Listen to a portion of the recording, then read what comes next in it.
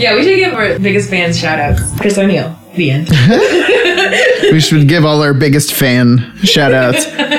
Why can't Chris O'Neill be our intern? Because he's color timing Jorge's movie. Jorge, not as big of a fan as Chris. Chris, bigger fan. Chris O'Neill is a better fan than Jorge. He's not a bigger fan. He's just better at expressing it through the use of likes and comments. Yes. And also advertisements. He has been pimping our podcast on his own profile. What did he do? He has advertised this very podcast, by that I mean, in his own Facebook profile. What did he say? All of his own accord. Thank you, Chris O'Neill. I had no idea. I was literally just referring to one like that I saw him post about us recording tonight. But now that I know that there's more, I am extremely impressed.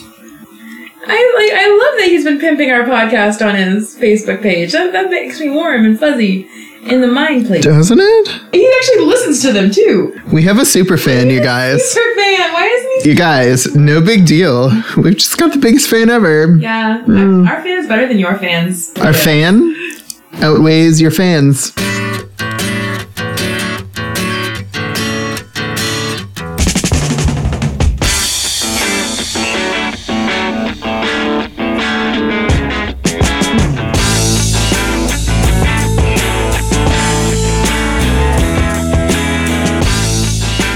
This is a podcast called By That I Mean.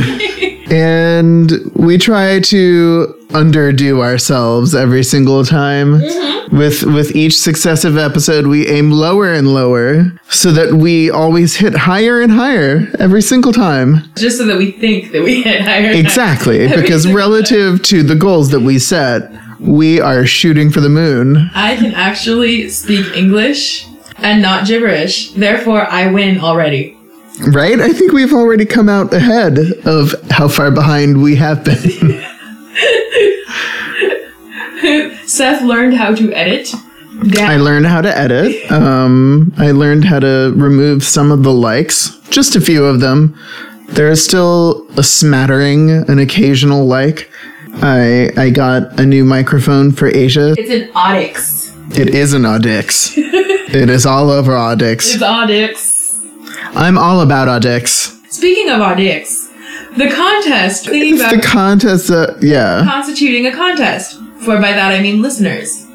For every 10 fans that you refer, you can either see one of Seth's balls or one of my boobs, whichever one you prefer. And then if you and so basically, if you refer up to 40 fans, then you get to see both my boobs and both Seth's balls. But if you only do 10, then just one. And don't worry, neither of us will flash you unless you want us to. 10 fans, 1 ball. 40 fans, 2 balls and 2 strikes. Oh no, 2 spares. Oh, spares. These are strikes. I said strikes and then you give me a face. I thought you were talking about your balls as the strikes. No, gutter balls. We're going to call this the Strikes and Gutter Balls contest. Yes. And we're really not promising. No, I will show you one of my boobs if you get me. I can't guarantee I'm going to show you one of my balls. They're not in fighting shape. They're not in display condition, Aisha. That's all I'm saying. What would you be comfortable showing? I can flash a tit. I've already got that covered. You gotta think of something else. That's my area. I can't obviously show off my fallopian tubes or my ovaries because they're inside and you would need an x-ray for that. I'm not going to invest in an x-ray for this show. Give the people what they want. Is that what they want? I don't know yet. We'll find out. I'm afraid the answer for that's going to be no. Fine. Maybe Seth can serenade you with one of his songs. Oh, maybe Seth can write a song for you. If you want to enter the contest, then I guess you can just drive the fans toward our Facebook page. You just do a Facebook search for By That I Mean. This kind of actually follows from your contest. This is from KTLA. Woman accused of spraying deputies with breast milk. Yes! Oh my god! Yes! Wow! Dateline, Delaware, Ohio. A special education teacher is facing assault charges after allegedly spraying sheriff's deputies with breast milk. It happened Saturday as Delaware County deputies were responding to a domestic dispute. The woman's husband told deputies his wife had been drinking at a wedding and hit him several times before locking herself in a car outside a banquet hall. With this woman. When the deputies found 30-year-old Stephanie Robinette, they tried to talk her out of the car. When she refused, they went in after her. When deputies attempted to remove Robinette from the vehicle, she advised the deputies that she was a breastfeeding mother and proceeded to remove her right breast from her dress and began spraying deputies and the vehicle with her breast milk. Robinette is a teacher at Summit Academy, a public charter school that specializes in the education of children with ADHD and Asperger's syndrome. Oh god, it looks like the teacher has become the student. She faces charges including domestic violence, assault, disorderly conduct, and resisting arrest. Yes. She is like a Coen Brothers character. This is literally like a fucking Coen Brothers movie. That she is a teacher. It probably should have read she was a teacher. How interesting that you mentioned that. Woman accused of breast milk assault on police loses teaching job. From Fox8.com. A Central Ohio woman who has pled not guilty to assaulting a police officer by spraying him with breast milk from her lactating breast has now reportedly lost her job as a teacher. Oh my god. There needs to be medals for this type of... I was just thinking while you were telling that story, like, you can't drink when you breastfeed because you pass on that alcohol to your kid. So why didn't they charge her with reckless endangerment as well? I don't know. Maybe her baby was too fucked up to say anything was wrong. Screw our previous contest. If you could get this woman to become our fan. Oh my god. You get this woman. You've had some troubles, Stephanie. I just want you to know that you have a home on the Facebook page of our podcast. I know that's not the same as having an actual home or a job like the one you got fired from. But if you want to lactate your friendship onto us, go to our Facebook page and like us with your milk. She's not listening to this. The point is to get people to get her to listen to us. Chris O'Neill, your job is to get this milk spraying weirdo to like our page. I think that if we get her, it'd be a really big boon for our page. Careful with a word like boon around a story like this. Tig old Booney. I don't think I could have said that anymore, Hillbilly. So, speaking of calling our friends inappropriate things, Mark Halperin called our president Barack Obama. Barack Hussein Obama. And I don't know if you can actually call somebody this in other countries and not be executed, but he called him kind of a dick. I will say that one thing that sets America apart from so many other countries, like Canada and England and France, is that you can call your president a dick and not get executed. In Canada, England, and France, they'll have your head for that shit. Yes. But we've got the First Amendment, god damn it.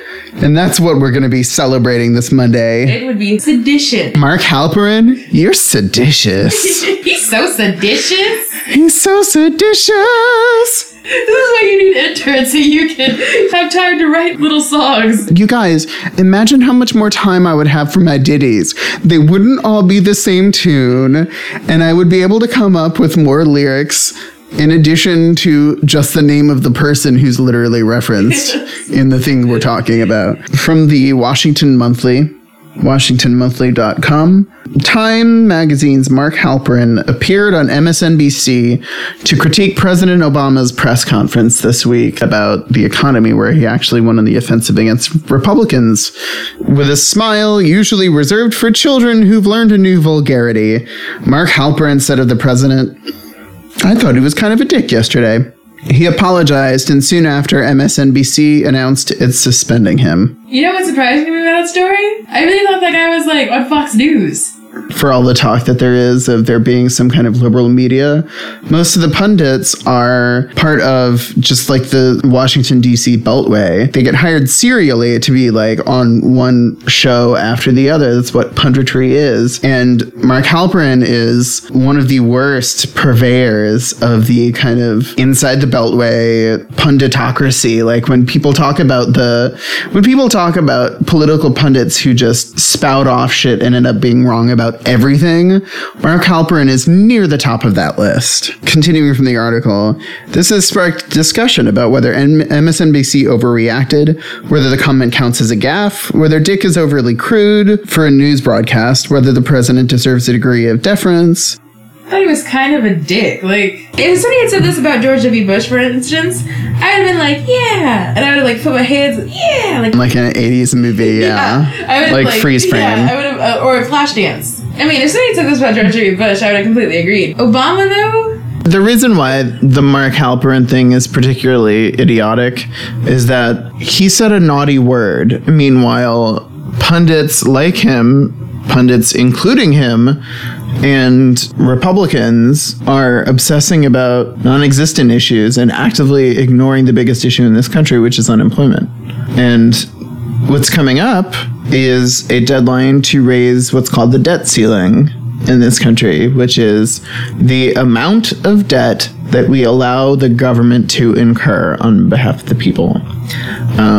Most other advanced countries don't do this.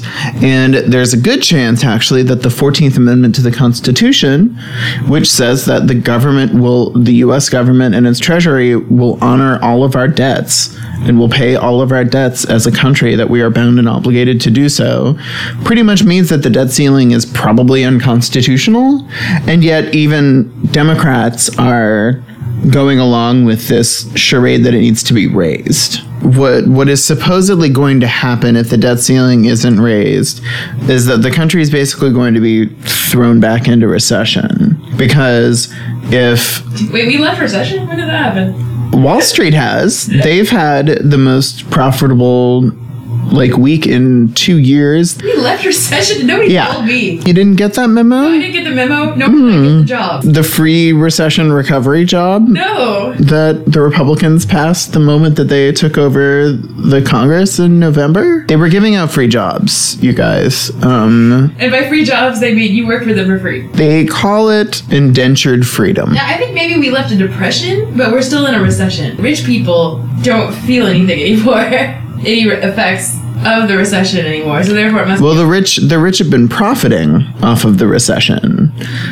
In fact, Congresses have always voted to raise the debt ceiling. Republicans now, because they're all beholden to the Tea Partiers, are demanding massive spending cuts amid a country that still has 9 or 10% unemployment. They're demanding Medicare and Social Security cuts. They basically want Obama to be the Democratic president who signed on to dismantling the social safety net in the country. And the thing that scares me is that he is so willing to compromise and so desperate to look quote unquote bipartisan that I'm worried he basically would sign on to something that will obviously have horrible result for the country in the name of looking like a fiscally serious person. I don't think that he's an idiot, though. I think that what he's done thus far is just so he can get reelected, so he can do what the fuck he wants next term. And everything that he said, he hasn't really done. He's tried to do, but he hasn't really been able to accomplish much. So I really think that he just exactly because the Republicans have completely opposed everything he's done. When literally everything he's proposed to do and all the things that have ended up passing were Republican things. Even when the things that Obama got passed were Republican proposals and ideas put into the legislation that Democrats ultimately voted for, he still never got Republican support. So you're exactly right that he didn't actually get the chance to enact his agenda as he promised it. But at the same time, I also think we need to realize that a lot of the problem is in Democrats who also want to be seen as quote unquote fiscal conservatives and are going along with or even egging on cuts to the social programs that the working class and the poor and even the middle class are really, really desperately need to make ends meet. Yeah, I don't think that he would do that. He's not the one who has to pass a law to raise the debt ceiling. It's Congress. Congress has to vote to raise the debt ceiling. I know that. That's going to be necessary. The Republicans are demanding, in exchange for their vote on that, new legislation that will go through Congress, that Congress will have to pass, that the president will have to sign, that actively cuts down the size of the government. So what Obama did this week in his press conference was lay out that he wants part of that to be, at least $400 billion of it, to be tax increases in the form of getting rid of basically tax credits. Like we give rich people massive amounts of tax credits, and he's not even going after the biggest ones. He's just going after some of the most obviously odious, like subsidies to oil companies and like ethanol subsidies, things like that. But it's not any kind of tax increase on rich people. But Republicans are so completely in lockstep with the Tea Party that they've all signed this like no tax pledge that they will never ever vote to ever raise any kind of taxes, even though that's literally how the government operates. Yeah. Why would he even bother doing a press conference about this if he was even considering cutting Social Security? That's why I thought his press conference was particularly brilliant. Yeah, I think it was actually smart of him not to go after the literally like taxing the rich. He just went after ones that are so obviously disgusting to people. So what he's going to try to do is drag Republicans into saying, oh, we can at least all admit that these are bad. Let's get rid of these. I think it's a sad commentary that both parties, though, are both completely equally willing to cut trillions of dollars of spending out of the economy amid 9% unemployment. And what they're haggling about is like $400 billion versus trillions of dollars of cuts. When people say cuts, they don't imagine it, but it's literally money that's being taken that's not going to be spent in the American economy. It's money that's not going to be spent. And in times of massive unemployment and recession, the government is supposed to be the spender of last resort. It's supposed to spend the most during the hardest times. Yes, to like create jobs.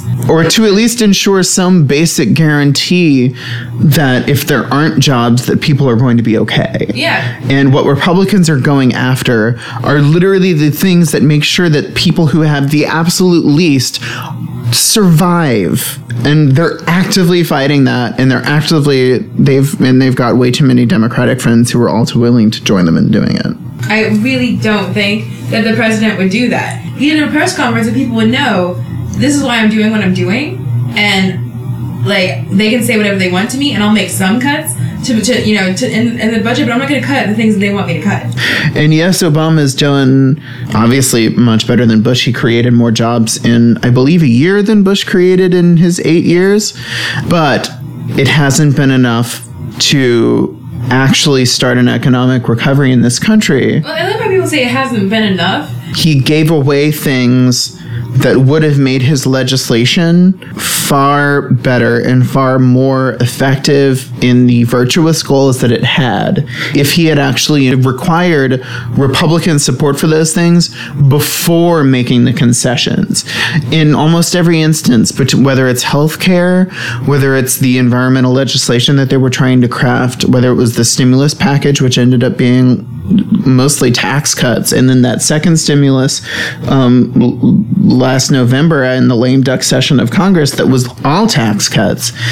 He is willing to lay all his cards out on the table and give up and literally start with his absolute final bottom dollar offer rather than starting from the maximalist position as the Republicans would do, saying this is the mountain that we want you to climb. You have to meet us at the top of this mountain, and in the case of Republicans, you have to meet us at this cliff and jump the fuck off. So you're saying that he's got basically an idealism issue. Yes, he assumes he's negotiating with people of good faith, and I think this goes to his real temperament as a person, and it's a thing that I think is very noble and great about him, but the Republican Party in this country has gone fuck nuts. Yes. Are pathologically incapable of governance and trying to dismantle the federal government.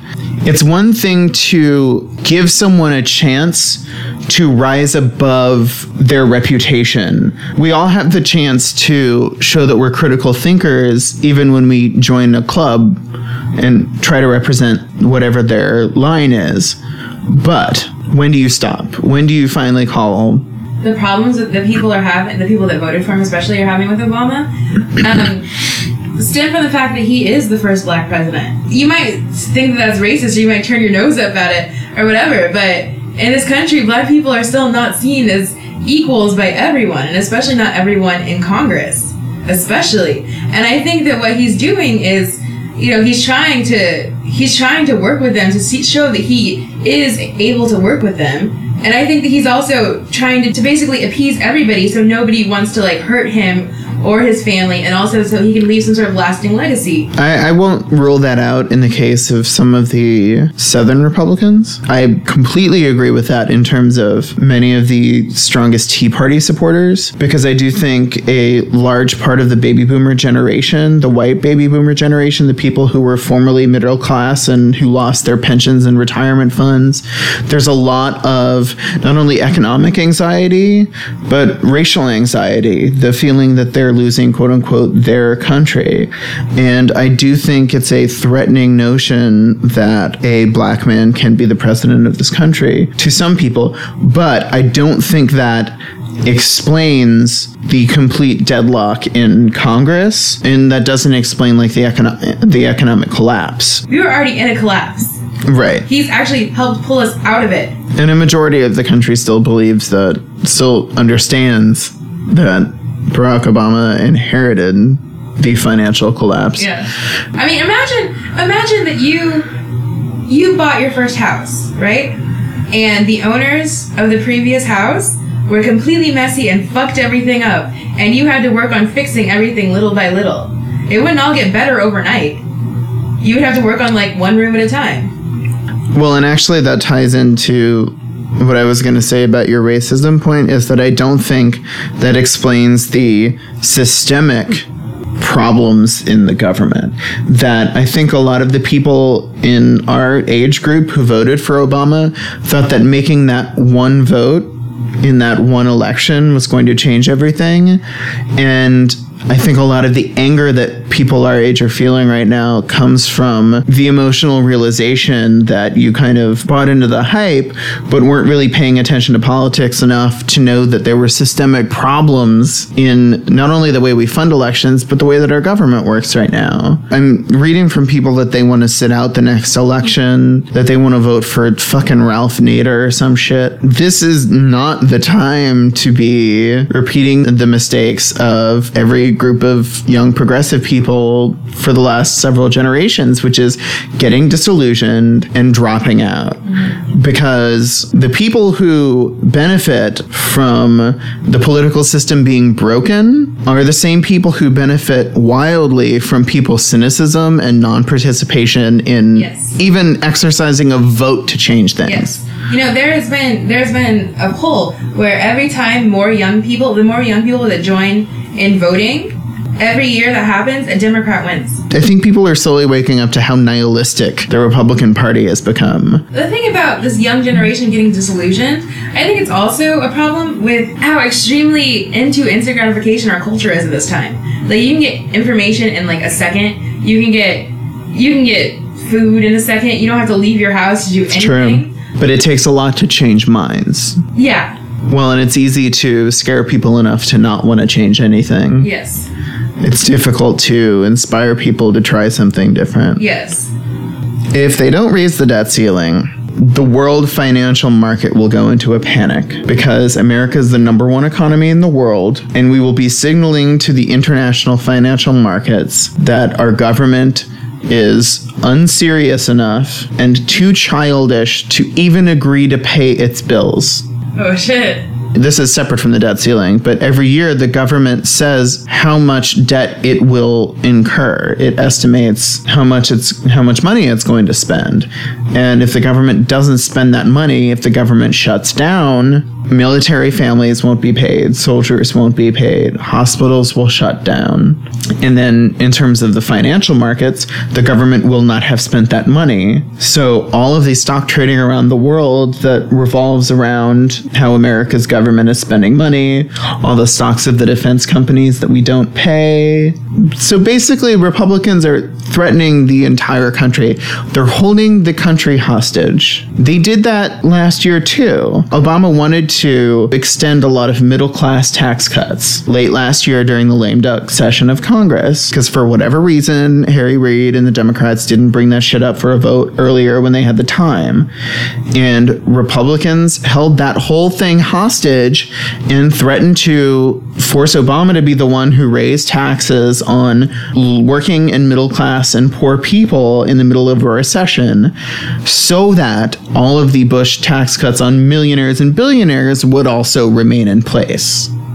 So that was their cost for extending unemployment insurance, which they were about to completely cut off, and extending tax cuts for the people who are actually suffering right now. But now they're literally holding the full faith and credit of the U.S. economy hostage and telling Obama, you be the one to pull the trigger. This is the kind of shit in the 60s that would have made people go out into the streets and protest. I want to go out in the street and I want to protest. I might be the only one. I'll be arrested immediately for being insane. I mean, I got nothing else to do. I'm not gonna be anywhere tomorrow until 10 p.m. Well, I wish the jobless of America would unite. No, they have to look for jobs. Like, that's a full-time job. Well, and you know what? And honestly, I think a big part of it is that people are struggling so much to survive in whatever ways they're surviving now, that for most people in really dire straits, it's difficult to even contemplate like setting aside the time to go protest or march. But I do think that's the only way that any kind of critical head of steam is going to build to really change things in this country. Obviously, America is not an authoritarian regime, but at this point, we're kind of a corporate oligarchy. We're kind of ruled by the people with money. And we've seen in other countries this very year how powerful just marching in the streets can be, how much of an act of defiance that can be. And I mean, we saw it for a brief and beautiful moment in 2008 after Prop 8 passed in California. There were a couple days where the gays basically went on strike and literally blocked off streets, blocked off blocks of streets, blocked parts of Hollywood, in West Hollywood and West LA, I think in Santa Monica, all over California. And then it just stopped. If something that was obviously that powerful and that affecting to people in the moment dissipated that quickly, I can understand how it's difficult to get people really pissed off about something as boring sounding as the debt ceiling, because it literally is, it's the most arcane horseshit you can possibly imagine. You have to make it sound interesting. You have to make people care. That's why they have advertising agencies. Exactly. We need to sell the debt ceiling like a hula hoop. Yes. Or a skip it. Skip it. Skip it. I still remember the jingle. Oh, I remember. And that shit made you march in the streets or just look stupid. We need to gather 10 million jobless Americans with skip-its in Washington, D.C. We're going to tell the Republicans. Yeah, we're going to go to Congress and tell the Republicans. You know that vote on the debt ceiling? Skip it. You stay home that day. The most absurd truth is that if Congress just disbanded and let existing law continue forever, there would be no deficit problem. The thing that we have to make trillions of dollars in cuts from basic government services for right now, the reason we have to do that, the horrible crisis we're going through, would literally be resolved if Congress did nothing. And this is from Mother Jones magazine by Kevin Drum. If Congress let the bulk of current law continue, that means the Bush tax cuts expire in 2012, like Obama agreed to and the Democrats voted for last November. The Healthcare Act cost controls are allowed to take effect. Those are the various programs to make doctors get paid according to what treatments work and get paid less for treatments that don't work, and also to kind of determine the fairest price for various medical services and for drugs. Drew down the wars in Iraq and Afghanistan and agreed to pay for any changes that have to be made. There would be no deficit problem. Congress is basically useless, is what you're saying. Congress is not only useless, its actions are actively destructive. Skip it! Hey now kids, come gather round. That's it! Skipped into town. But the very best thing of all, there's a counter on this ball! This is an article by Paul Krugman, who's a New York Times columnist and a Nobel Prize winner in economics. He says, traditionally, the debt limit has been treated as a minor detail. During the administration of President George W. Bush, who added more than $4 trillion to the national debt, Congress, with little fanfare, voted to raise the debt ceiling no less than 7 times. So the use of the debt ceiling to extort political concessions is something new in American politics. And it seems to have come as a complete surprise to Mr. Obama. Failure to raise the debt limit, which would, among other things, disrupt payments on existing debt, could convince investors that the U.S. is no longer a serious, responsible country with nasty consequences. Furthermore, nobody knows what a U.S. default would do to the world financial system, which is built on the presumption that U.S. government debt is the ultimate safe asset. But confidence isn't the only thing at stake. Failure to raise the debt limit would also force the U.S. government to make drastic, immediate spending cuts on a scale that would dwarf the austerity currently being imposed on Greece. And don't believe the nonsense about the benefits of spending cuts that has taken over much of our public discourse. Slashing spending at a time when the economy is deeply depressed would destroy hundreds of thousands and quite possibly millions of jobs. Our president has to stand firm against people who are literally trying to take the country hostage in order to hurt it more. If he can't stand up to the Republicans on that, then he won't stand up on anything. And I think the press conference this week was hopefully the first step of him really starting to stand up for it. And I think strategically he was very smart to do it for not solely in the name of raising taxes on rich people, but in the name of kids who need to go to school, in the name of medical and scientific research that has to be done, in the name of roads and bridges that have to be built. Finally, putting these things in a practical context. Paul Krugman says, the since debt is the consequence of decisions about taxing and spending, and Congress already makes those taxing and spending decisions, why require an additional vote on debt? See, this is what I do. Most other countries don't have a debt limit. Like, it's in most other places, it's a ridiculous concept. In fact, there are some other countries, I think it was mostly European countries, that used to have one and voted to get rid of it.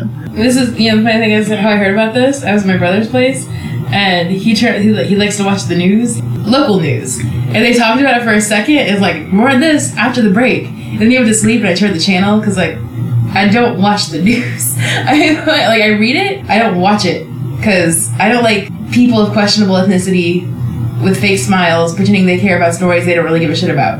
I think the ultimate marker of the total emptiness of the media now is how all they're talking about and all that the DC Beltway is talking about is the debts and deficits, when the real crisis in the economy is unemployment. You don't hear the media talking about that as though it's an actual problem happening in all of our communities.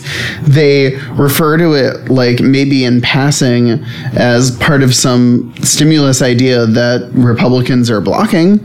That's when they'll mention all the millions of people who are not being able to find decent work. Well, you have to realize the news people themselves have jobs. They don't really need to discuss unemployment. Well, yeah. Because it doesn't really affect them. People who are in elected office, both as a consequence of their salaries and also as a kind of result of the intermingling of politicians and the private sector, people who become mainstream politicians these days are very, very, very rich people because they either take lobbying jobs before or after they're in office, making money in the private sector doing what they do. So they have no connection whatsoever with people who suffered from the recession.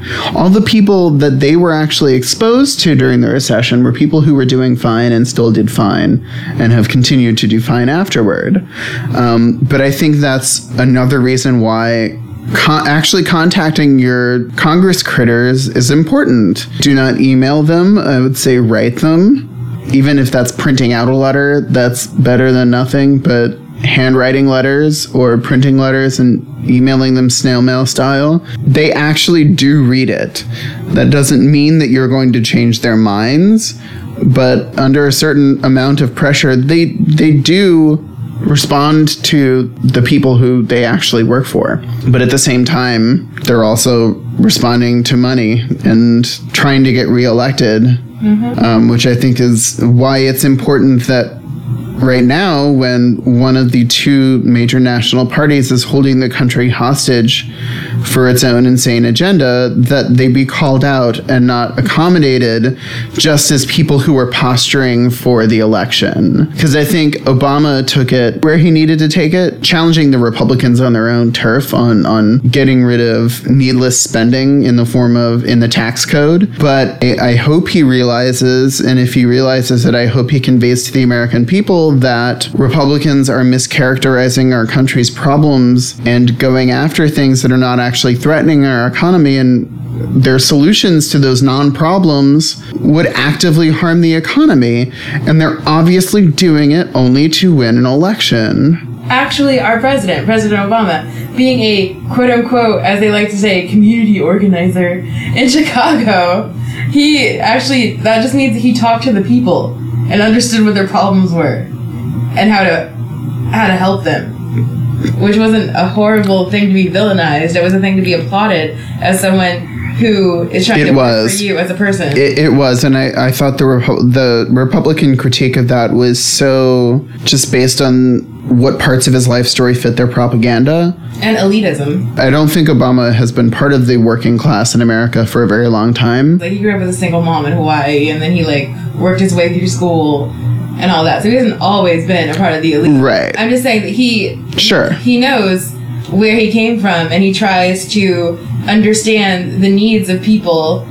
I think the role of the presidency in the economy has been overstated for a very long time.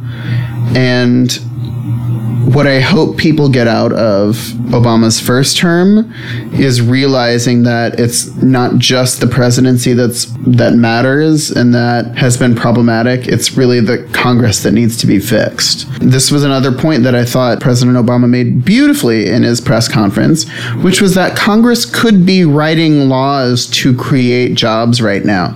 Congress could be doing a civic works project, could be funding infrastructure, could legislate to wind down wars, could roll back tax cuts for rich people, could make payroll tax holidays for working class people. They could be doing all these things, but they're not. And I thought on that I was really happy with him because it emphasized how government is supposed to work, which is that the Congress is supposed to write and pass the laws in the government, and the president is supposed to sign them. For so long, we've come to see the president as a king. It's hard for us to shake that notion long enough to see that, it's all the other people in the castle are slacking off. Yeah. Let's add another evil fucking wrinkle to the story of... Why does it need to be more evil wrinkles? How can you just let me enjoy my birthday chocolate? I can't let you enjoy Morgan Freeman's chocolate hat when Republicans are going around being fuck nuts. For the last few weeks or so, Vice President Joe Biden was leading a series of talks with Republican and Democratic congressional leaders to hammer out this deal to raise the debt ceiling and to make all these cuts and spending changes in the government. Now, the person who ended these negotiations by walking out of them the moment that getting rid of these corporate tax cuts from billionaires was proposed, the guy who walked out and basically scuttled the whole negotiation process is Representative Eric Cantor, Republican of Virginia. From Salon.com, when Eric Cantor shut down debt ceiling negotiations last week, it did more than just rekindle fears that the U.S. government might soon default on its debt obligations. It also brought him closer to reaping a small financial windfall from his investment in a mutual fund whose performance is directly affected by debt ceiling brinksmanship. Last year, the Wall Street Journal reported that Cantor, the number 2 Republican in the House, had between $1,000 and $15,000 invested in ProShares Trust Ultra Short 20-plus year Treasury EFT. This is a mutual fund that aggressively shorts long-term U.S. Treasury bonds, meaning that it performs well when U.S. debt is undesirable. A short is when the trader hopes to profit from the decline in the value of an asset. Unless an agreement can be reached, the U.S. could begin defaulting on its debt payments on August 2nd. If that happens, and Cantor is still invested in the fund, the value of his holdings would skyrocket. Wow, what an incredible ass. A phenomenal ass. An exquisite. That just sounds like a compliment to him. But he is a villain. Honestly, it's so fucking comically super villainous. Like cruel intentions, though. This is like, because usually villains are the type like that make themselves look better, but by being like the Penguin from Batman made the whole city of Gotham think that he was like an incredible like candidate for mayoral election, and that he would like was on their side, and he was like he saved babies and he saved towns, and that the Batman was going fucking insane. It's not that. He's just a fucking villain. Like, you could see his intentions. Obviously, clearly, he is not the Penguin. He's not a supervillain. He's just an asshole. Yep. Who wants money. Does he even need more money? I think it said the value of this portfolio was at least $1 million. Yeah, he doesn't need more money. Isn't that patriotic, you guys? That's terrorism. I think. Isn't that terrorism? Well, I think on the annual celebration of American independence, we need to remember who the true terrorists are, and that would be the people who hold poor folks hostage so that they can make money. So they could potentially screw people that are fighting for us. If you supported our troops, you'd make sure that they were damn sure going to get paid. Well, and you also would have opposed a war before Barack Obama started taking them over. Yeah. It's interesting. Yeah. And actually, I read recently that they were doing what's called whipping to see what Republicans would and wouldn't vote for in the House. Mm-hmm. Only something like 30 House Republicans would vote against defense cuts as part of this debt limit deal. All of them would vote against tax cuts, but their anti-tax ideology now is so complete that they're willing to support scaling down the military. In spite of all the negative things that you, not negative, but just critical things that you say about our president, I'm happy that you are rooting for his re-election. And I don't think it's necessarily just because the alternative was worse. I think it's actually because you genuinely like him. I do genuinely like him. And I also have, through my politics addiction, come to learn that the problems that are facing us aren't just problems of individual politicians. Because if we were in some particular kind of system, some political arrangement, if we had that much power, who knows what the hell we would do with it? I mean, we know what we do with our power now, but in totally different circumstances, you can't ever know how you're going to respond to the incentives that are placed before you. And I do believe that Barack Obama's an excellent person. I just hope he changes. I hope he changes. Or I'm going to change my hopes. No one's going to ride in on a fucking unicorn and make it all better. Obama's not going to do it. No other politician is going to. FDR did it. But he... No, actually, he wheeled in. FDR rolled up, with his platinum rims, his platinum rimmed wheelchair, and said, I'm going to WPA the fuck out of you, America. I'm going to make it rain. Employment. He's got them 22s, yo.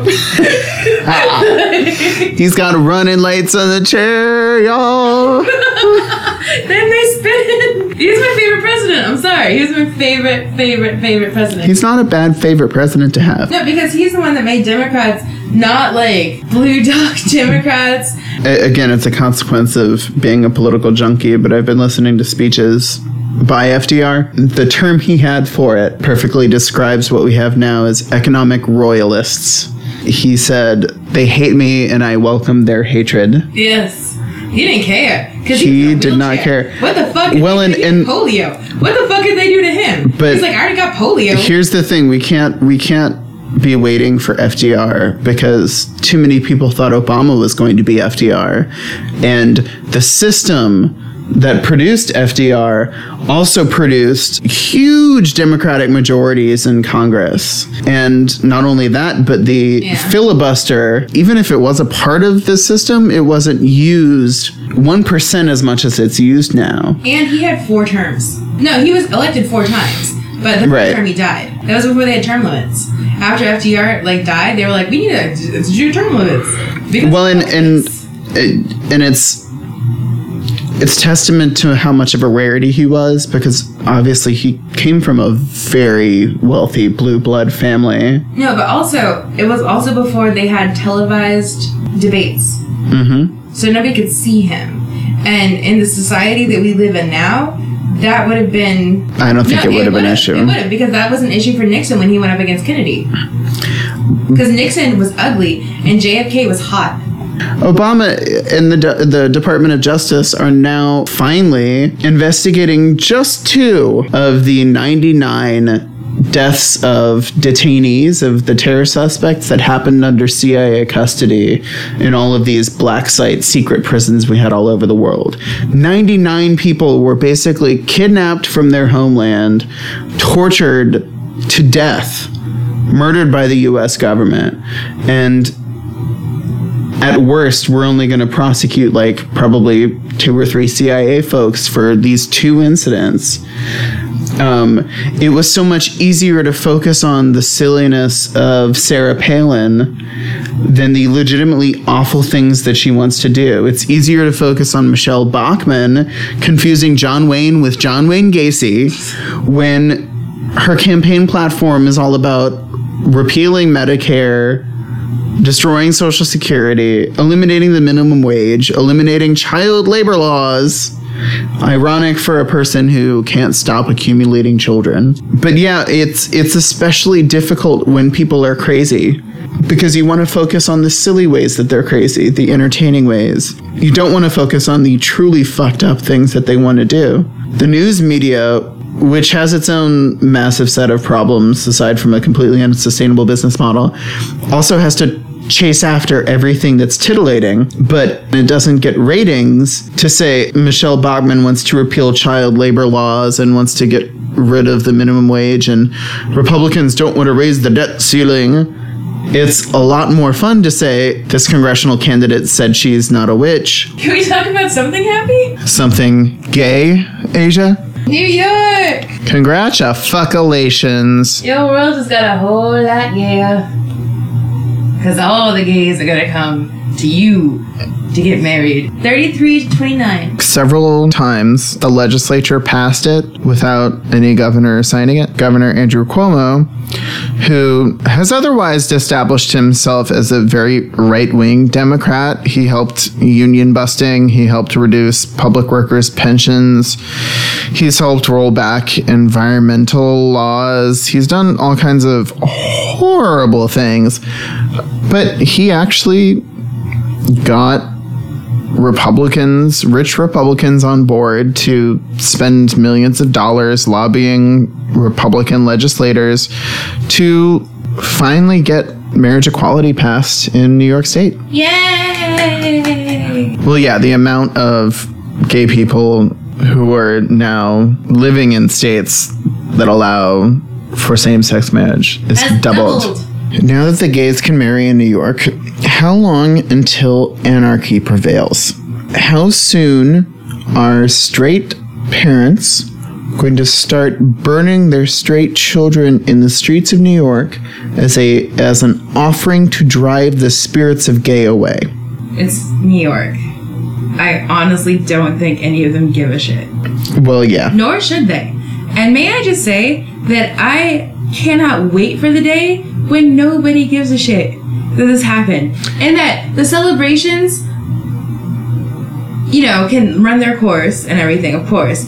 However, just when all 50 states realize, and I'm pretty sure this is going to happen within my lifetime, everyone in the United States can marry without fear of persecution. In a saner future, if we reach a saner future, we're going to look back on this period with disgust and just horror at the way that LGBT people and women and non-white people were still treated and still talked about in this country. Yeah, I just cannot wait for the day when this is a non-issue. I'm ready to get beyond it. Yes. Because honestly, there are more important things than people's tax breaks and a certificate from the state. We will be a fundamentally better country when we recognize that all people deserve full marriage equality.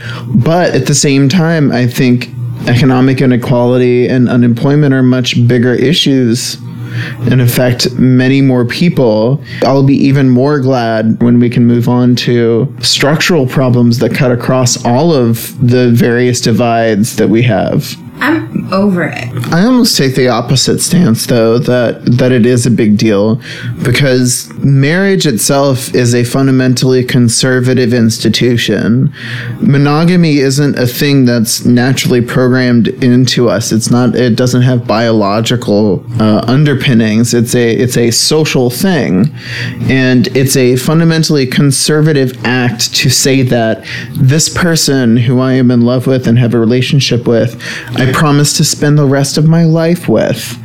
That's a conservative institution, and to the extent that religious people make that argument, and to the extent that right-wingers make that argument, including more people in that conservative institution only makes that institution stronger. Like, heterosexual people are allowed to choose how their marriage works for them, whether it's an open marriage or whether it is a marriage, like an arranged marriage, a marriage of convenience, a marriage of, money or putting two powers together. Right. There is no one type of regular marriage at all. It's not. It's come to encompass so many more things, and it's also come to be viewed and defined so much more romantically than it was in its original incarnations as a property transaction. Yes. We don't generally do the fucking dowry shit anymore. We don't promise 13-year-old girls to 18-year-old men who are well into their adulthood now, but yeah, you're exactly right in that marriage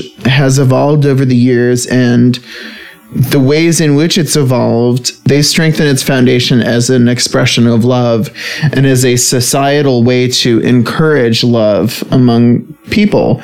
And I think that adding more people who are already pre-committed to that ideal and already bonded to each other to fulfilling all the ideals that institution is about, adding those people in who are already dedicated to it is only going to strengthen it. There's literally no threat involved. Mm-mm. The threat that's involved is people who lie about their own relationships and their own marriages. If a homosexual couple gets married, is that going to take away your tax breaks from getting married? Or is that going to take away your right to see... no, I believe it won't. Yeah, I believe it won't. Is that going to take away your right to see your loved one in the hospital? Oh, I'm sorry, Aisha. You can't see your husband in the hospital because the gays got married. Yeah, exactly. It's no threat. It's not an incendiary, you can't... It's not gonna jeopardize I would let you see your husband, but I've got these cocks in my mouth right now. It's not gonna jeopardize your place in quote unquote heaven or whatever you see the afterlife as. It's crazy to me. Do you actually read the book that you subscribe to and that you thump on? No, they just like to thump on it. They don't like to read it. It's a thumping book. I think the best lessons of a spiritual practice are the reminder that you're not the only person that matters, and that love is what connects you to the rest of the world in a way that will keep you alive. Are you saying love will keep us together? As the great religious philosophers, Captain Antonio once said, love will keep us together. I see a lot of gay people, a lot of progressive folks who are in the same political stripe as me, angry at the president, angry at other gay people, very, very angry at straight people for the lack of progress on gay equality.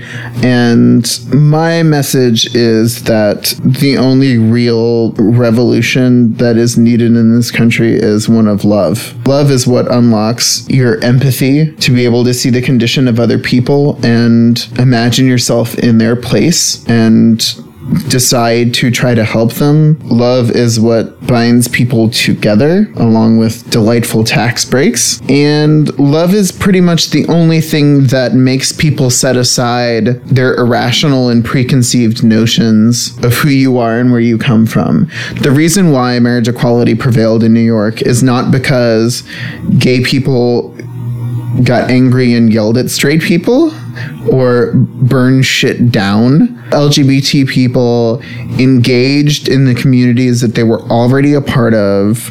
They had actual outreach, which didn't happen in California before Prop 8.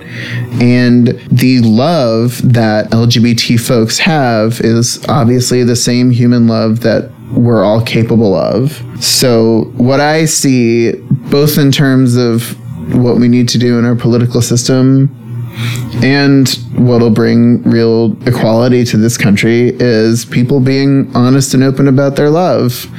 And so kudos to New York for that. Thanks, hippie. In an age where we are dominated by our emotions and facts no longer hold sway, that the only way we can cut through hatred and fear and bigotry and anger is with love. Because I don't think the facts are enough anymore. I don't think the facts will get through to people who've been raised on misinformation their whole lives. I'm not preaching to a choir of one. No, 36. So I know we spent a lot of time talking about debt ceilings and horrible nihilistic Republicans. So let's drop a bit of science. How would you react if I read the headline, Bug's penis makes loudest animal sound? Who's going around just testing the penises of bugs for decibel levels? Well, Asia, here's the thing, and I know that you don't have any experience with this because you don't have a penis, but when you're gifted with nature's bounty, and I consider nature's bounty to be a penis, you will do everything you can to try to prove that it is the best. You will measure it for its length. If it's not the longest, you will check the circumference and or radius, and you try to make it make sounds. Everything with a penis tries to make sounds with it, obviously.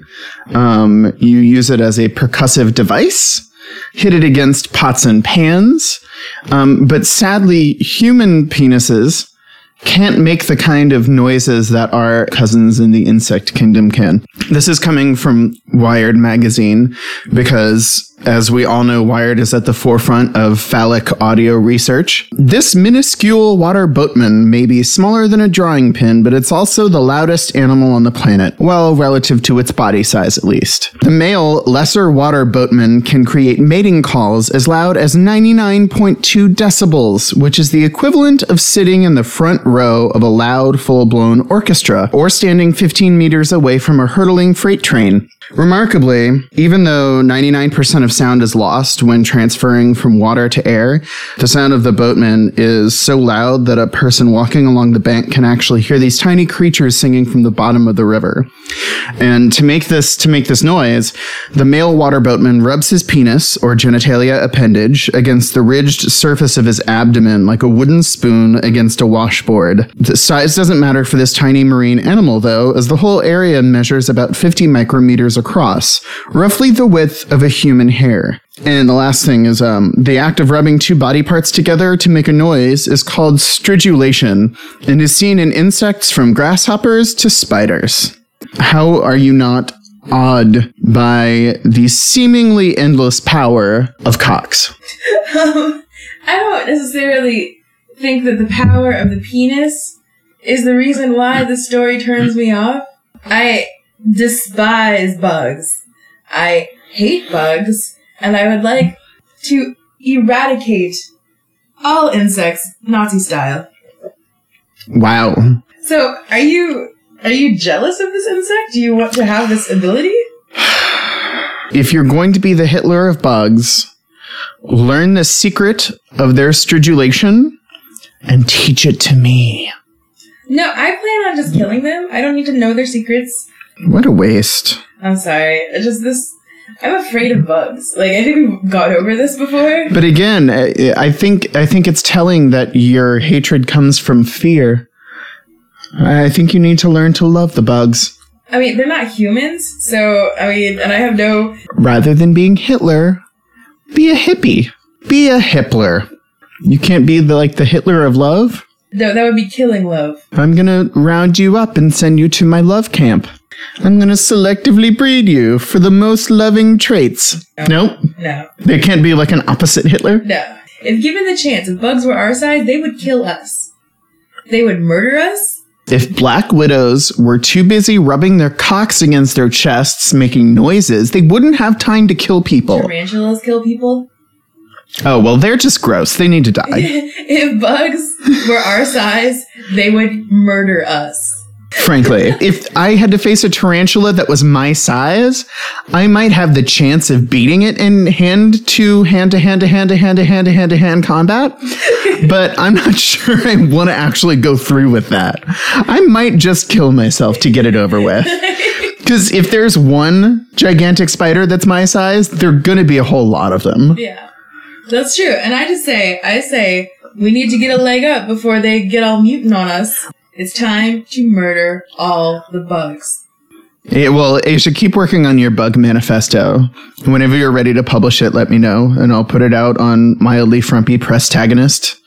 But for this week, I think this is an episode of By That I Mean. If you like us, please go to our Facebook page and like us. You can subscribe through iTunes. Or through my website, themfp.org. If you have feedback or want to suggest a subject or a topic for the show, or if you'd be interested in perhaps being a guest co-host for the show, drop us a note. Let us know. If you would like to become our next superfan and get a whole guest segment, and also, if you want us to give you a hot, long segment, become our super fan. Yeah. Pimp our shit on your Facebook page. Tweet about us. And if you don't know how to go about it, just go to Chris O'Neill's Facebook page. I have been Seth, stridulating at you from the city of Los Angeles. I'm Asia, and I refuse to stridulate for you or anybody else.